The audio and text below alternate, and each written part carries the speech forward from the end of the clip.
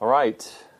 Well, I just want to kind of throw out a few questions to see if anybody either knows this from their own personal study or remembers it from any of the things we've been talking about over the last few weeks. First of all, who is the primary patristic and post-Nicene father, if you want to put it in formal terms, that we have been studying for the last several weeks? And make sure you pronounce the name correctly. Augustine, anathema. Yeah, Augustine, to say it the way they say it in heaven, as that journal article that I read to introduce this whole study. Yeah, we've been looking at Augustine, and of course, you could a study of Augustine and his writings and his contribution to church history and really to doctrinal formulation and understanding of particularly the doctrines of grace and salvation, the sovereignty of God in salvation, these things, prolific in his contribution on its own. But there was also sort of a controversial period that Augustine was involved in, involving another person from church history, and who would that be?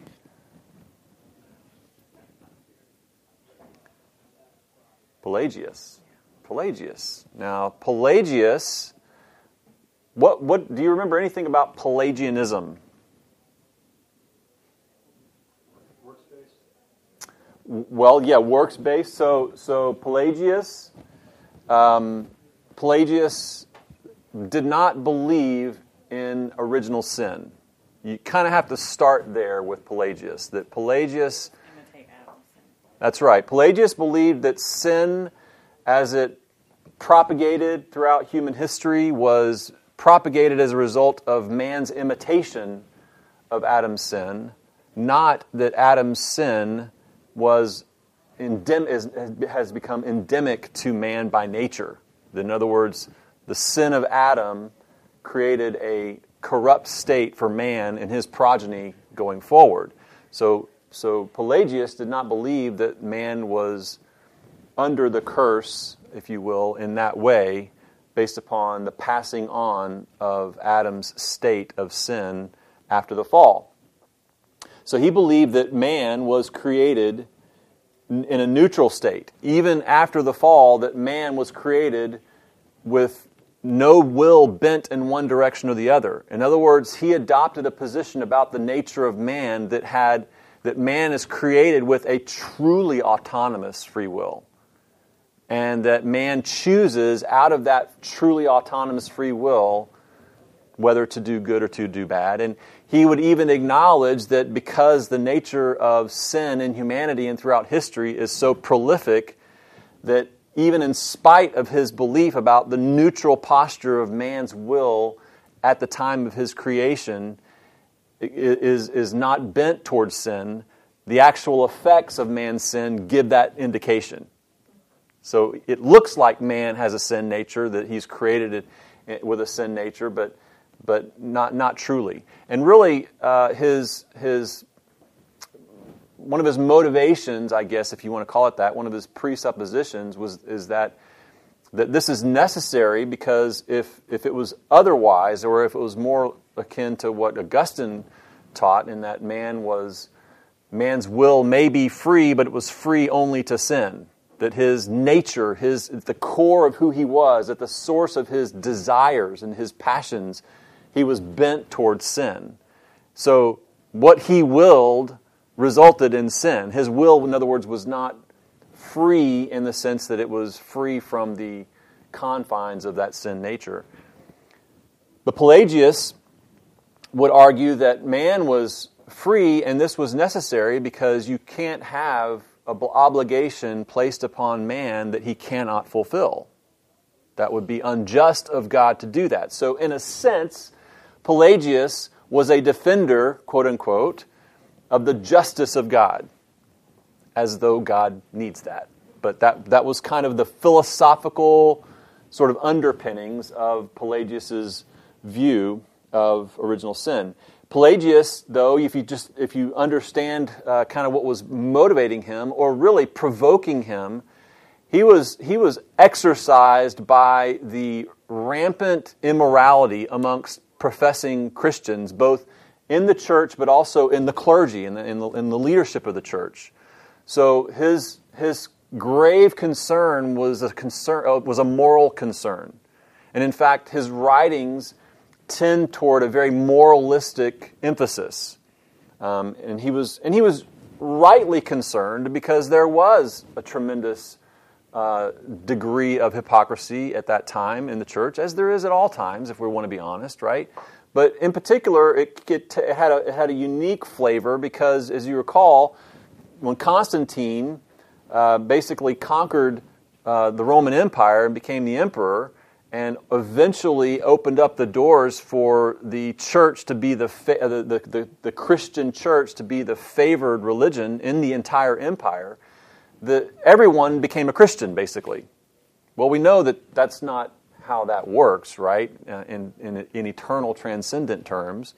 But it became civilly and economically advantageous to be a Christian. That the church itself became a hub of social and civic and economic interaction and even advancement. And that even the clergy and posts within the clergy and the hierarchy of the church became positions of tremendous power and influence and esteem. So it doesn't take much for us to think about how that could have a corrupting influence on people. If there's not genuine regeneration, a genuine new birth, and a true indwelling of the Spirit that compels one to put off old things and put on new things, if there's not a truly born-again experience, someone becoming a new creation in Christ, then what you're going to have is a very externalized practice of religion, and in this case, of Christianity that became very much adorned with the pomp and circumstance of the Roman Empire, and very much a civil, self-motivated, self-centered kind of religious practice. Well, that became rampant, and so the excesses of immorality were significant as well, and it was of grave concern to Pelagius. So he was motivated by trying to call out the immorality within the church. His grave error, and really what he was most exercised about was that this idea that people would claim the grace of God and their inability to satisfy the expectations of the law, and so they appealed to the grace of God as their cover for sin, and so it was a reasonable concern for anyone who would desire to seek faithfulness to the Scriptures and to call people to that same type of faithfulness. Obviously, the grave error there is to kind of turn that into an outside-in kind of sanctification rather than an inside-out kind of sanctification. And so, like I said, he did not believe in original sin. He believed that man's will was truly free. He said that sin is not born with man, but is committed afterwards by man. It is not the fault of nature, but of free will. So that's kind of the essence of his understanding of sin and free will. He believed that the grace of God was basically that which, first of all, granted man to be created, and then granted him to be created with this free will. So that was an element of God's grace. That free will gave him the ability to choose good and choose God, and that was a gift of God's grace. It had that the grace of God gave enablement toward God that man could then exercise in the free will that God graciously gave him. But as you can see, it centers in the man himself. That salvation is centered fully in man himself. That once he is created in this neutral state, then it's really up to him to choose what is good, and just the mere fact that God gave him that ability, that is the grace of God. And of course, as we know, Augustine, but maybe more importantly, we should say Scripture would articulate something very different about the grace of God and the nature of the grace of God and the extent to which God's grace is given to man and what God's grace provides for. And we're going to talk about that a little bit more going forward. So here we have this conflict between Augustine and Pelagius, and Augustine, obviously, based upon his own experience of the struggles that he had with temptation and sensuality and lust. I mean, he was a man that lived a life of sensuality long before he became a faithful follower of Christ, and he succumbed to the temptations of the flesh. He knew them very, very well, and so he understood this issue of desires. So in the captivating nature of sinful desire and how it held sway over him and over his will. And he wrestled with that significantly. And then he also realized that it was only of God and only of grace that God reached down and reached in and transformed him at the very point of his desires. That he went from having a will and a desire that was bent toward finding, aimlessly really, trying to find joy and satisfaction in fulfilling the desires of the flesh, to now his joy and his delight being found in God and in God alone.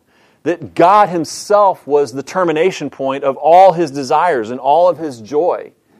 It was like a radical recognition of the amazing, all of grace, saving work of God sovereignly, apart from his ability to do anything. All he was able to do was to live under the bondage of his captive will, and it was captive to sin. So Augustine sort of articulates this prolifically, from Scripture and from his own experience of grace. And I've said this multiple times before, but all of us are saved like the Apostle Paul was saved, right? We have to come to a place where we are essentially thrown from a horse by a blinding light. Even though that may not literally be what happens, that is what happens spiritually. We come before a holy God, and we are completely shredded by our unworthiness and our sin in the face of that holiness, and then we are completely overwhelmed by the kindness and grace of God to save us. So that the rest of our days, we're living in the light and in the joy of that sovereign work of God's grace. We're just working out that wonder and that tremendous gift of God's grace by the power of His Spirit and through the sanctifying work of His Word.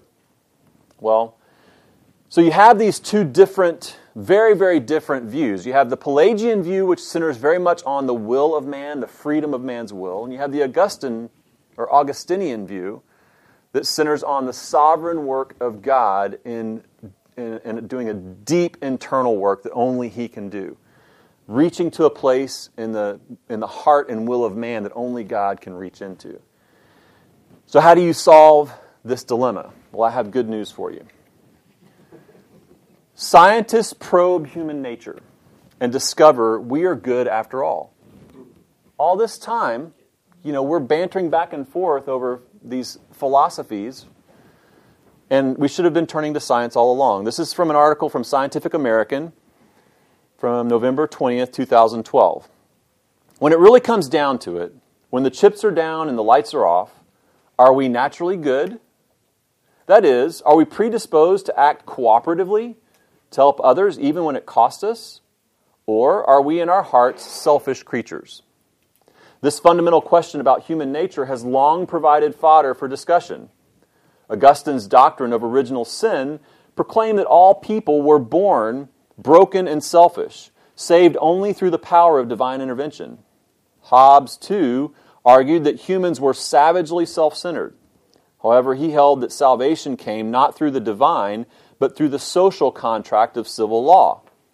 On the other hand, philosophers such as Rousseau argued that people were born good, instinctively concerned with the welfare of others. More recently, these questions about human nature, selfishness and cooperation, defection and collaboration have been brought to the public eye by game shows such as Survivor and the UK's Golden Balls, which test the balance between selfishness and cooperation by pitting the strength of interpersonal bonds against the desire for large sums of money. But listen to this. Even the most compelling televised collisions between selfishness and cooperation provide nothing but anecdotal evidence. And even the most eloquent philosophical arguments mean nothing without empirical data. Just so you understand, philosophical arguments include Scripture, include the writings of Augustine. These are philosophical arguments. And they come up short. They mean nothing without empirical data, because obviously science is where truth is found, right? A new set of studies provides compelling data, allowing us to analyze human nature not through a philosopher's kaleidoscope or a TV producer's camera, but through the clear lens of science. So science is going to give us a clear lens into the true nature of man. I mean, where have these guys been all our lives? I mean, just could have saved a lot of debate back in the 4th century, right? In 5th century. That's right. These studies were... Listen, the clear lens of science. This is what cracks me up. So I'm just going to fast forward a little bit here. It talks about these philosophical, anecdotes and these TV shows that pit one against the other to try to prove this case out. They're insignificant. They don't have meaning without empirical data. And now, through these studies, we have the clear lens of science. But I'm just going to fast forward just for a second so you can understand how funny this is to me. You've got, when it gets toward conclusions, these results suggest that our first impulse is to cooperate. They suggest it. So the clarity is that there's something that is suggested. Cooperation, this suggests that cooperation is the intuitive response only for those who routinely engage in interactions where this behavior is rewarded. That human goodness may result from the acquisition of a regularly rewarded trait.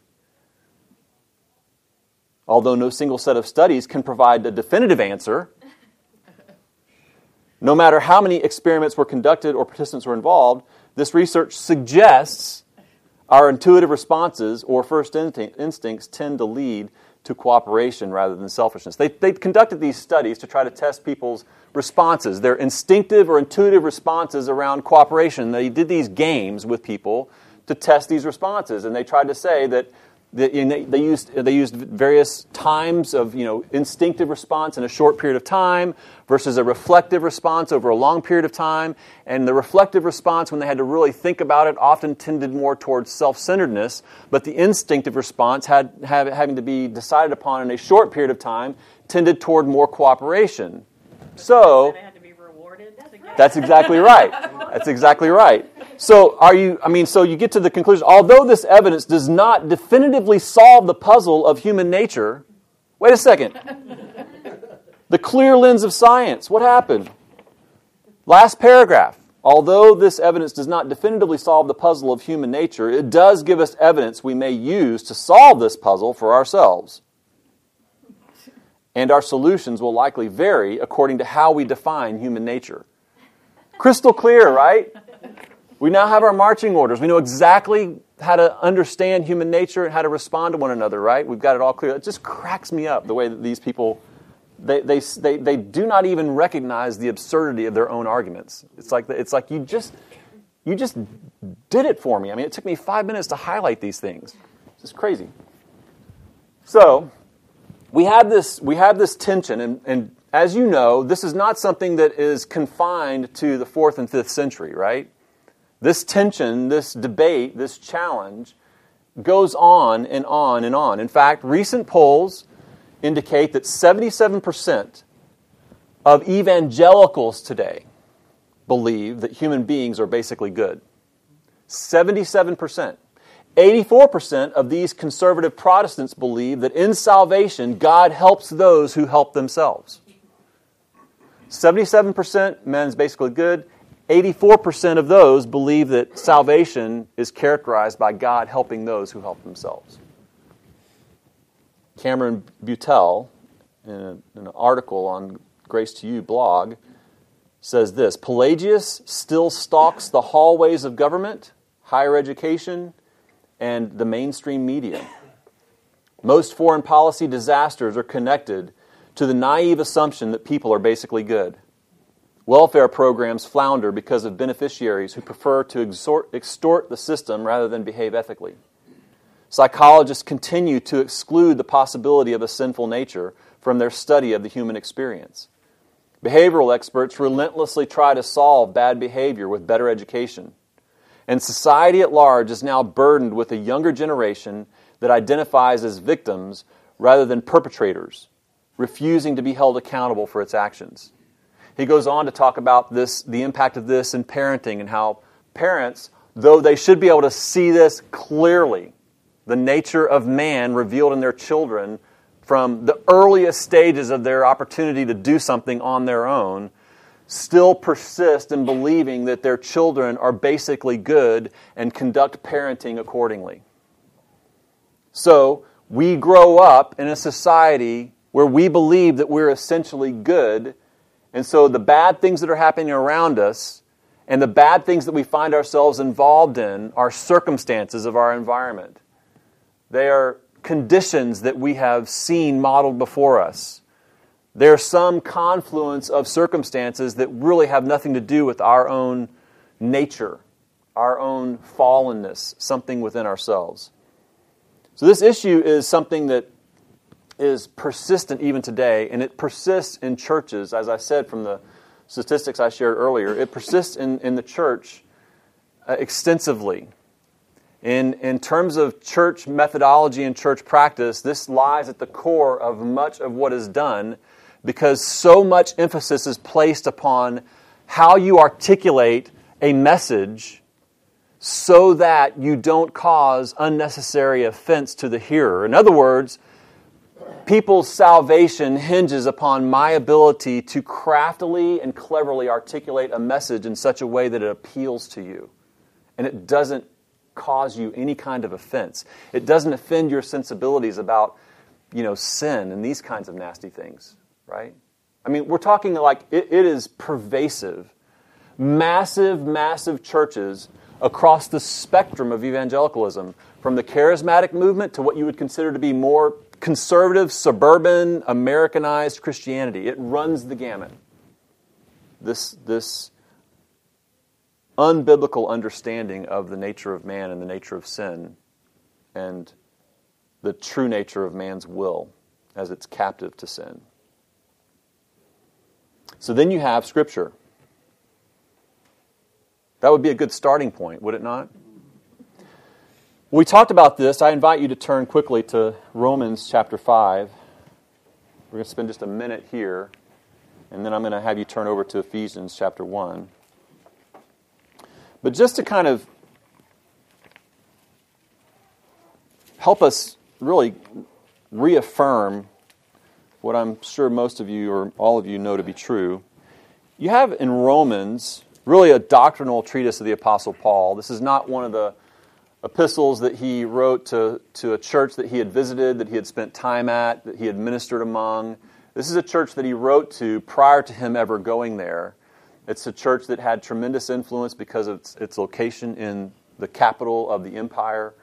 And really, so this Romans stands as a very unique, really doctrinal epistle. It's about really a laying out of the gospel and all of its implications from a theological perspective. And he pulls in issues of Old Testament law, of grace, of substitutionary atonement, the sort of the judicial, legal elements of being unrighteous and being made righteous, being declared righteous by God's grace and by God's kindness in Christ Jesus.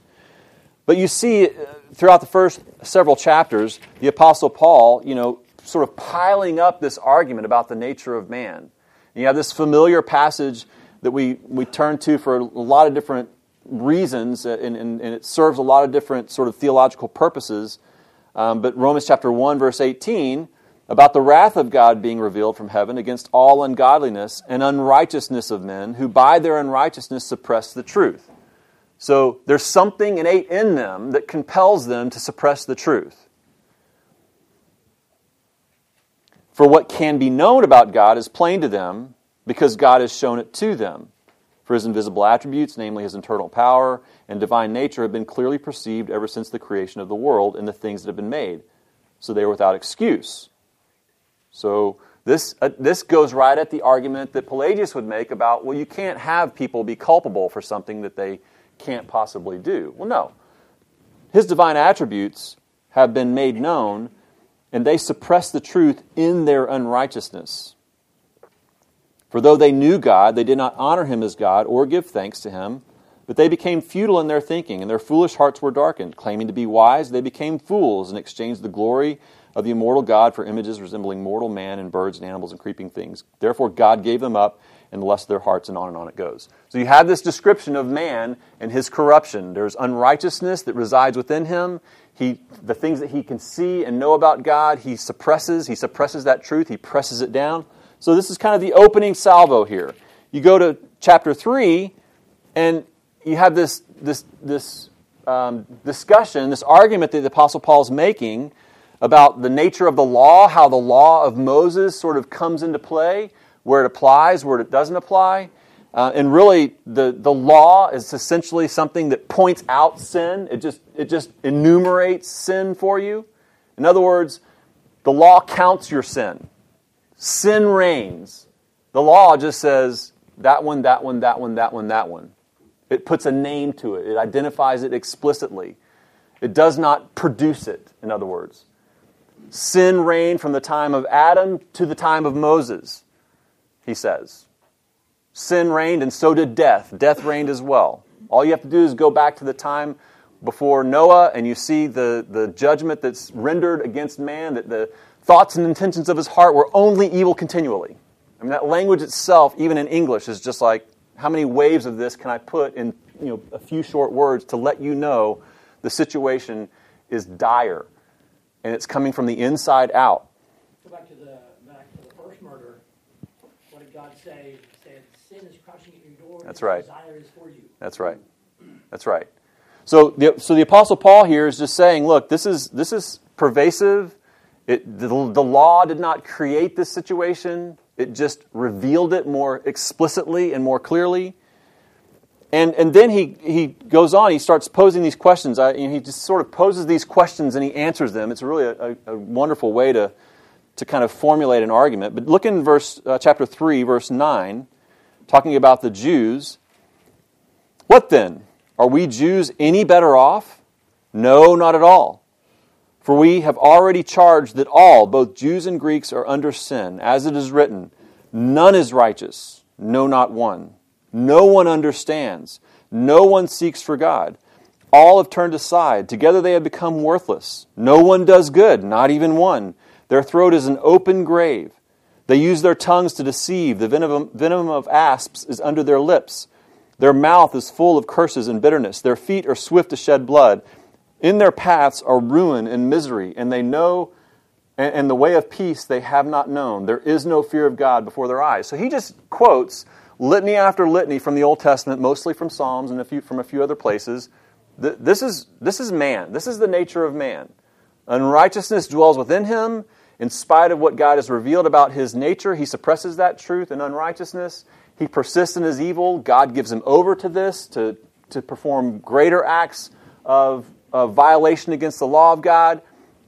That God, he even invents new ways of evil and gives hearty approval to those who do them. I mean, just over and over and over again. And then you get to chapter 3, and he just pulls this stream of consciousness type of string together of Old Testament passages that just give vivid imagery to this fallen, corrupt nature of man. That's who he is. Then turn to chapter 5. After having this discussion about being justified by faith, this, not of yourselves, that we cannot save ourselves. We all fall short of the glory of God, as it says in chapter 3.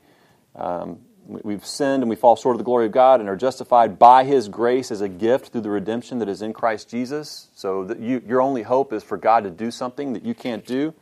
But he then begins to, in chapter 5, he begins to get more specific. So it's almost like the funnel is a bit wide in the argument, and he's just kind of narrowing it down more and more and more, and now he's going to get very, very specific, particularly when you pick up chapter 5, verse 12. Therefore, just as sin came into the world through one man, and death through sin, and so death spread to all men because all sinned. Okay, well, does that mean that the reason we are sinners is because we all sinned? Or is the reason that we sin because we're all sinners? It's because we're sinners. Go back, and there's the identification of who you are. The argument from the Pelagian view would be, well, it's imitation. You're a sinner because you sin. You didn't have to, but because you did sin, now you are. Too bad, so sad. See that subtle shift, right? For sin indeed was in the world before the law was given, but sin is not counted where there is no law. This is what I was talking about before. The law just enumerates it. It puts a very pointed finger on it. But sin was still there, and the law of God was still being broken. Yet death reigned from Adam to Moses, even over those whose sinning was not like the transgression of Adam, who was a type of the one who was to come. So now he sets up Adam as a type of the one who was to come in Christ. And you'll notice in this section that Christ is a type of Adam, but he also draws a distinction that he's not exactly like Adam. Okay, so you have to be careful to pay attention to what he's saying here. He says he was a type like the one who was to come. But the free gift is not like the trespass, for if many died through one man's trespass, much more have the grace of God and the free gift by the grace of that one man, Jesus Christ, abounded for many. And the free gift is not like the result of that one man's sin, for the judgment following one trespass brought condemnation, but the free gift following many trespasses brought justification. So he's just kind of setting up the difference in the equation there, right? One resulting in condemnation of many, but the act of one man's, but in spite of the many trespasses, one man brought righteousness through Jesus Christ. So you have this setup here in Romans chapter 5, giving you a clear indication that Adam was representing mankind, and that Adam's sin resulted in mankind being brought under the curse of sin by nature. We can go to the Old Testament and we can pull up passages in Jeremiah, for example, about the nature of the heart being desperately wicked, who can know it? Or in Psalms, we were conceived in sin, we were brought forth from our mother's womb in sin. I mean, there's places you can go to all over Scripture that identify the nature of man. The problem with man is not that he sins. It's that he is in sin, that he is a sinner. He is identified with Adam in sin, and death reigns in him as a result. Now, here is where I want to go. And please forgive me, I'm not doing a careful exegesis of Romans chapter 5. I'm just trying to kind of survey it and put some thoughts into your mind about this, some scriptural reference points. So please don't... Please forgive me if you feel like I'm kind of doing a cursory job here. I am kind of intentionally, but I don't intend to be cavalier with the passage.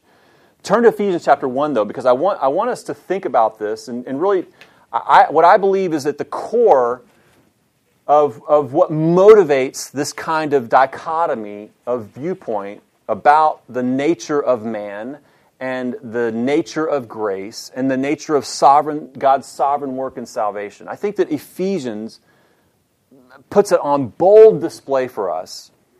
And it's one of those things that it amazes me how easy it is for many, many people, including myself for a long period of time in my own walk of faith, to miss this completely. I said this, I think, several weeks ago.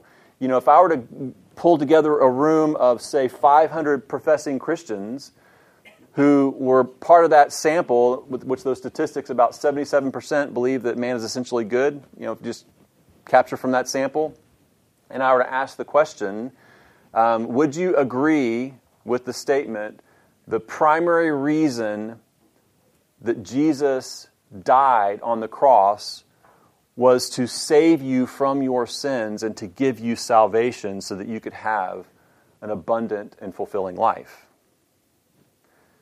I would venture a guess that the percentages would be very, very high. People would say, yes, I would agree with that statement.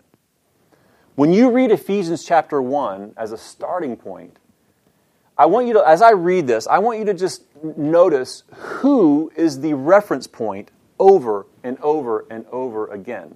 In terms of purpose, in terms of plan, in terms of will, in terms of result, over and over again. Ephesians chapter 1, I'll start in verse 3. Blessed be the God and Father of our Lord Jesus Christ, who has blessed us in Christ with every spiritual blessing in the heavenly places. Yeah, see, like I said, it's about me. See that? Right there. He has blessed us in Christ with every spiritual blessing in the heavenly places. Amen. To put it in the vernacular of another well-known pastor, I believe that you should follow Jesus because I believe that Jesus not only makes your life better, but He makes you better at life. Blessed be the God and Father of our Lord Jesus Christ, who has blessed us with every spiritual blessing in the heavenly places. Jesus will make your life better because He has blessed you. Well, let's read on. Even as He chose us in Him before the foundation of the world, that we should be holy and blameless before Him. In love, He predestined us for adoption to Himself as sons through Jesus Christ, according to the purpose of His will. Not my satisfaction in this life. So right away we see that there's something bigger going on here. There's something eternal and transcendent. It's something that took place before the foundation of the world. All I know is that even a concept of my life was not even on the radar before the foundation of the world. So why on earth would I somehow read that into the text? That somehow my purpose in life, my satisfaction in life, my temporal joy, quote unquote, in life, is at the heart and root of God's salvation work in Christ Jesus. This is something that transcends time and space. It's before the foundation of the world, and it is according to the purpose of His will. Verse 6, to the praise of His glorious grace, with which He has blessed us in the Beloved. In Him we have redemption through His blood, the forgiveness of our trespasses according to the riches of His grace, which He lavished upon us in all wisdom and insight, making known to us the mystery of His will according to His purpose, which He set forth in Christ as a plan for the fullness of time, to unite all things in Him, things in heaven and things on earth. This is all about His plan, His purpose. Yes, He's doing this so that we will see it. But what happens is that man turns the attention on Him, on himself. God did something great, yes, but He did it, and I'm the termination point of all His love and affection. I'm the termination point of His ultimate purpose in sending Christ to the cross. No. He did it so that you could see His purpose, so that you could witness and glory in His kindness and His grace. This all redounds back to the purpose and the will and the wisdom and the glory of God Himself. As I said in verse 7, in Him we have the redemption through His blood, the forgiveness of our trespasses, according to the riches of His grace, which He lavished upon us in all wisdom and insight, making known to us the mystery of His will, according to His purpose, which He set forth in Christ as a plan for the fullness of time, to unite all things in Him, things in heaven and on earth. He goes on, in Him we have obtained an inheritance. Okay, now we're talking. I get an inheritance. Let's bring it home, right? In Him we have attained an inheritance, having been predestined according to the purpose of Him. Oh, there he goes again. Who works all things according to the counsel of His will. And again. So that we who were the first to hope in Christ might have satisfaction and joy in this life. No. so that we who were the first to hope in Christ might be to the praise of His glory. In Him you also, when you heard the word of truth, the gospel of your salvation, and believed in Him, were sealed with the promised Holy Spirit, who is the guarantee of our inheritance until we acquire possession of it, to the praise of His glory. For this reason, because I have heard of your faith in the Lord Jesus and your love toward all the saints, I do not cease to give thanks for you, remembering you in my prayers, that the God of our Lord Jesus Christ, the Father of glory. Now here's what Paul is praying for. He's praying that you and I and the Ephesians will see all of this. See the truth of it. And glory in the goodness of God and the grace of God rightly. Remembering you in my prayers that the God of our Lord Jesus Christ, the Father of glory, may give you the spirit of wisdom and of revelation in the knowledge of Him, having the eyes of your hearts enlightened, that you may know what is the hope to which He has called you, what are the riches of His glorious inheritance in the saints, and what is the immeasurable greatness of His power toward us who believe, according to the workings of His great might, that He worked in Christ when He raised Him from the dead and seated Him at His right hand in the heavenly places, far above all rule and authority and power and dominion, and above every name that is named, not only in this age, but also in the age to come, in the one to come. And He put all things under His feet and gave Him as head over all things to the church, which is the body, the fullness of Him who fills all in all. Are we getting it? Salvation, a sovereign work of God that is calling us out of darkness into light, giving us eyes to see this great wonder of work that He has done, and being able to grasp with wisdom and insight by the working of the Spirit and the truth of God's Word to see this plan of redemption that transcends time, that we might redound to the glory of God. And in case you misread who this is about and where your stand is in all of this, and you were dead, chapter 2, in the trespasses and sins in which you once walked, following the course of this world, following the prince of the power of the air, the spirit that is now working in the sons of disobedience, among whom we all once lived in the passions of our flesh, carrying out the desires of the body and the mind, and were by nature children of wrath like the rest of mankind, but God, being rich in mercy, because of the great love with which He loved us, even when we were dead in our trespasses, made us alive together with Christ. By grace you have been saved, and raised us up with Him, seated us with Him in heavenly places in Christ Jesus, so that in the coming ages He might show the immeasurable riches of His grace in kindness toward us in Christ Jesus. Even the love, the genuine love that He lavished upon us in saving us, is oriented toward demonstrating the kindness of His grace so that we might show the immeasurable riches of His grace in Christ Jesus. That we might see it, and that we might understand it, and that we might show it forth. The immeasurable riches of His grace. I could go on. I get so excited when I read that. When we think about this, though, guys, here's the thing. What I love about the Augustinian premise, and particularly when you bring it back, and I'm going to conclude with this, I've got to be quick. John Piper wrote extensively about Augustine, studied him extensively as well.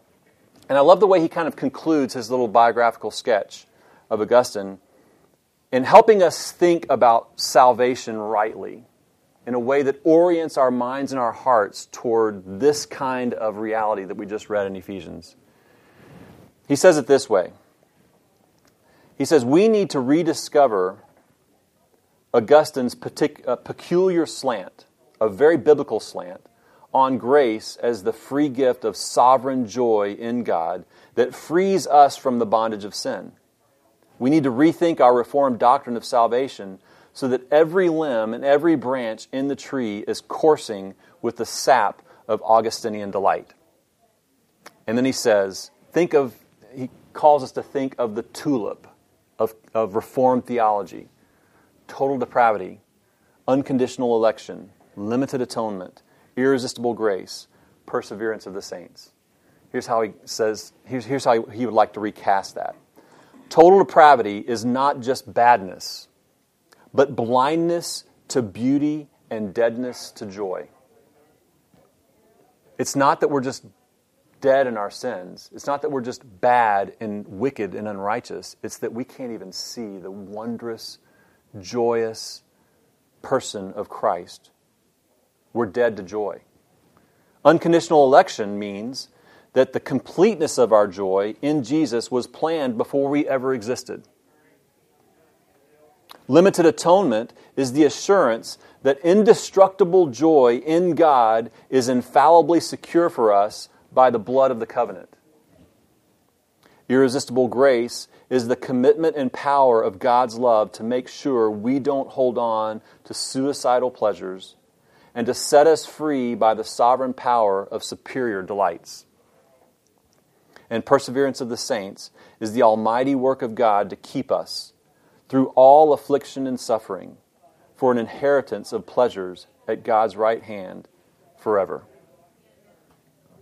For the believer who truly understands the sovereign workings of God's grace, it not only enlivens us to true joy that terminates on God Himself, but even as we have to live and operate and function in a fallen body, in a body that's both physically decaying and in the flesh that holds on and grips us, and even though we are bumping into people who are of the same like kind, and that bumping into people causes turmoil and trial and suffering, all these things produce for us a world of surrounded by iniquity and trial and suffering, that in the midst of all that, how else can we have joy that surpasses knowledge, peace that surpasses understanding, unless we are understanding that God has saved us to know Him and understand His eternal purposes that transcend all of this. We're called to walk in that joy so that when people see us walking in a world that is plagued by misery and pain and death and self-satisfaction and disillusionment, they see light and life and joy. Not because you're not suffering, but because you're counting it all joy as you face trials of many kinds by God's enabling power and by the vision that He's given you of His wondrous purpose. That's what Augustine contributed to us, giving us a sense of salvation unto joy in Christ. Let's pray.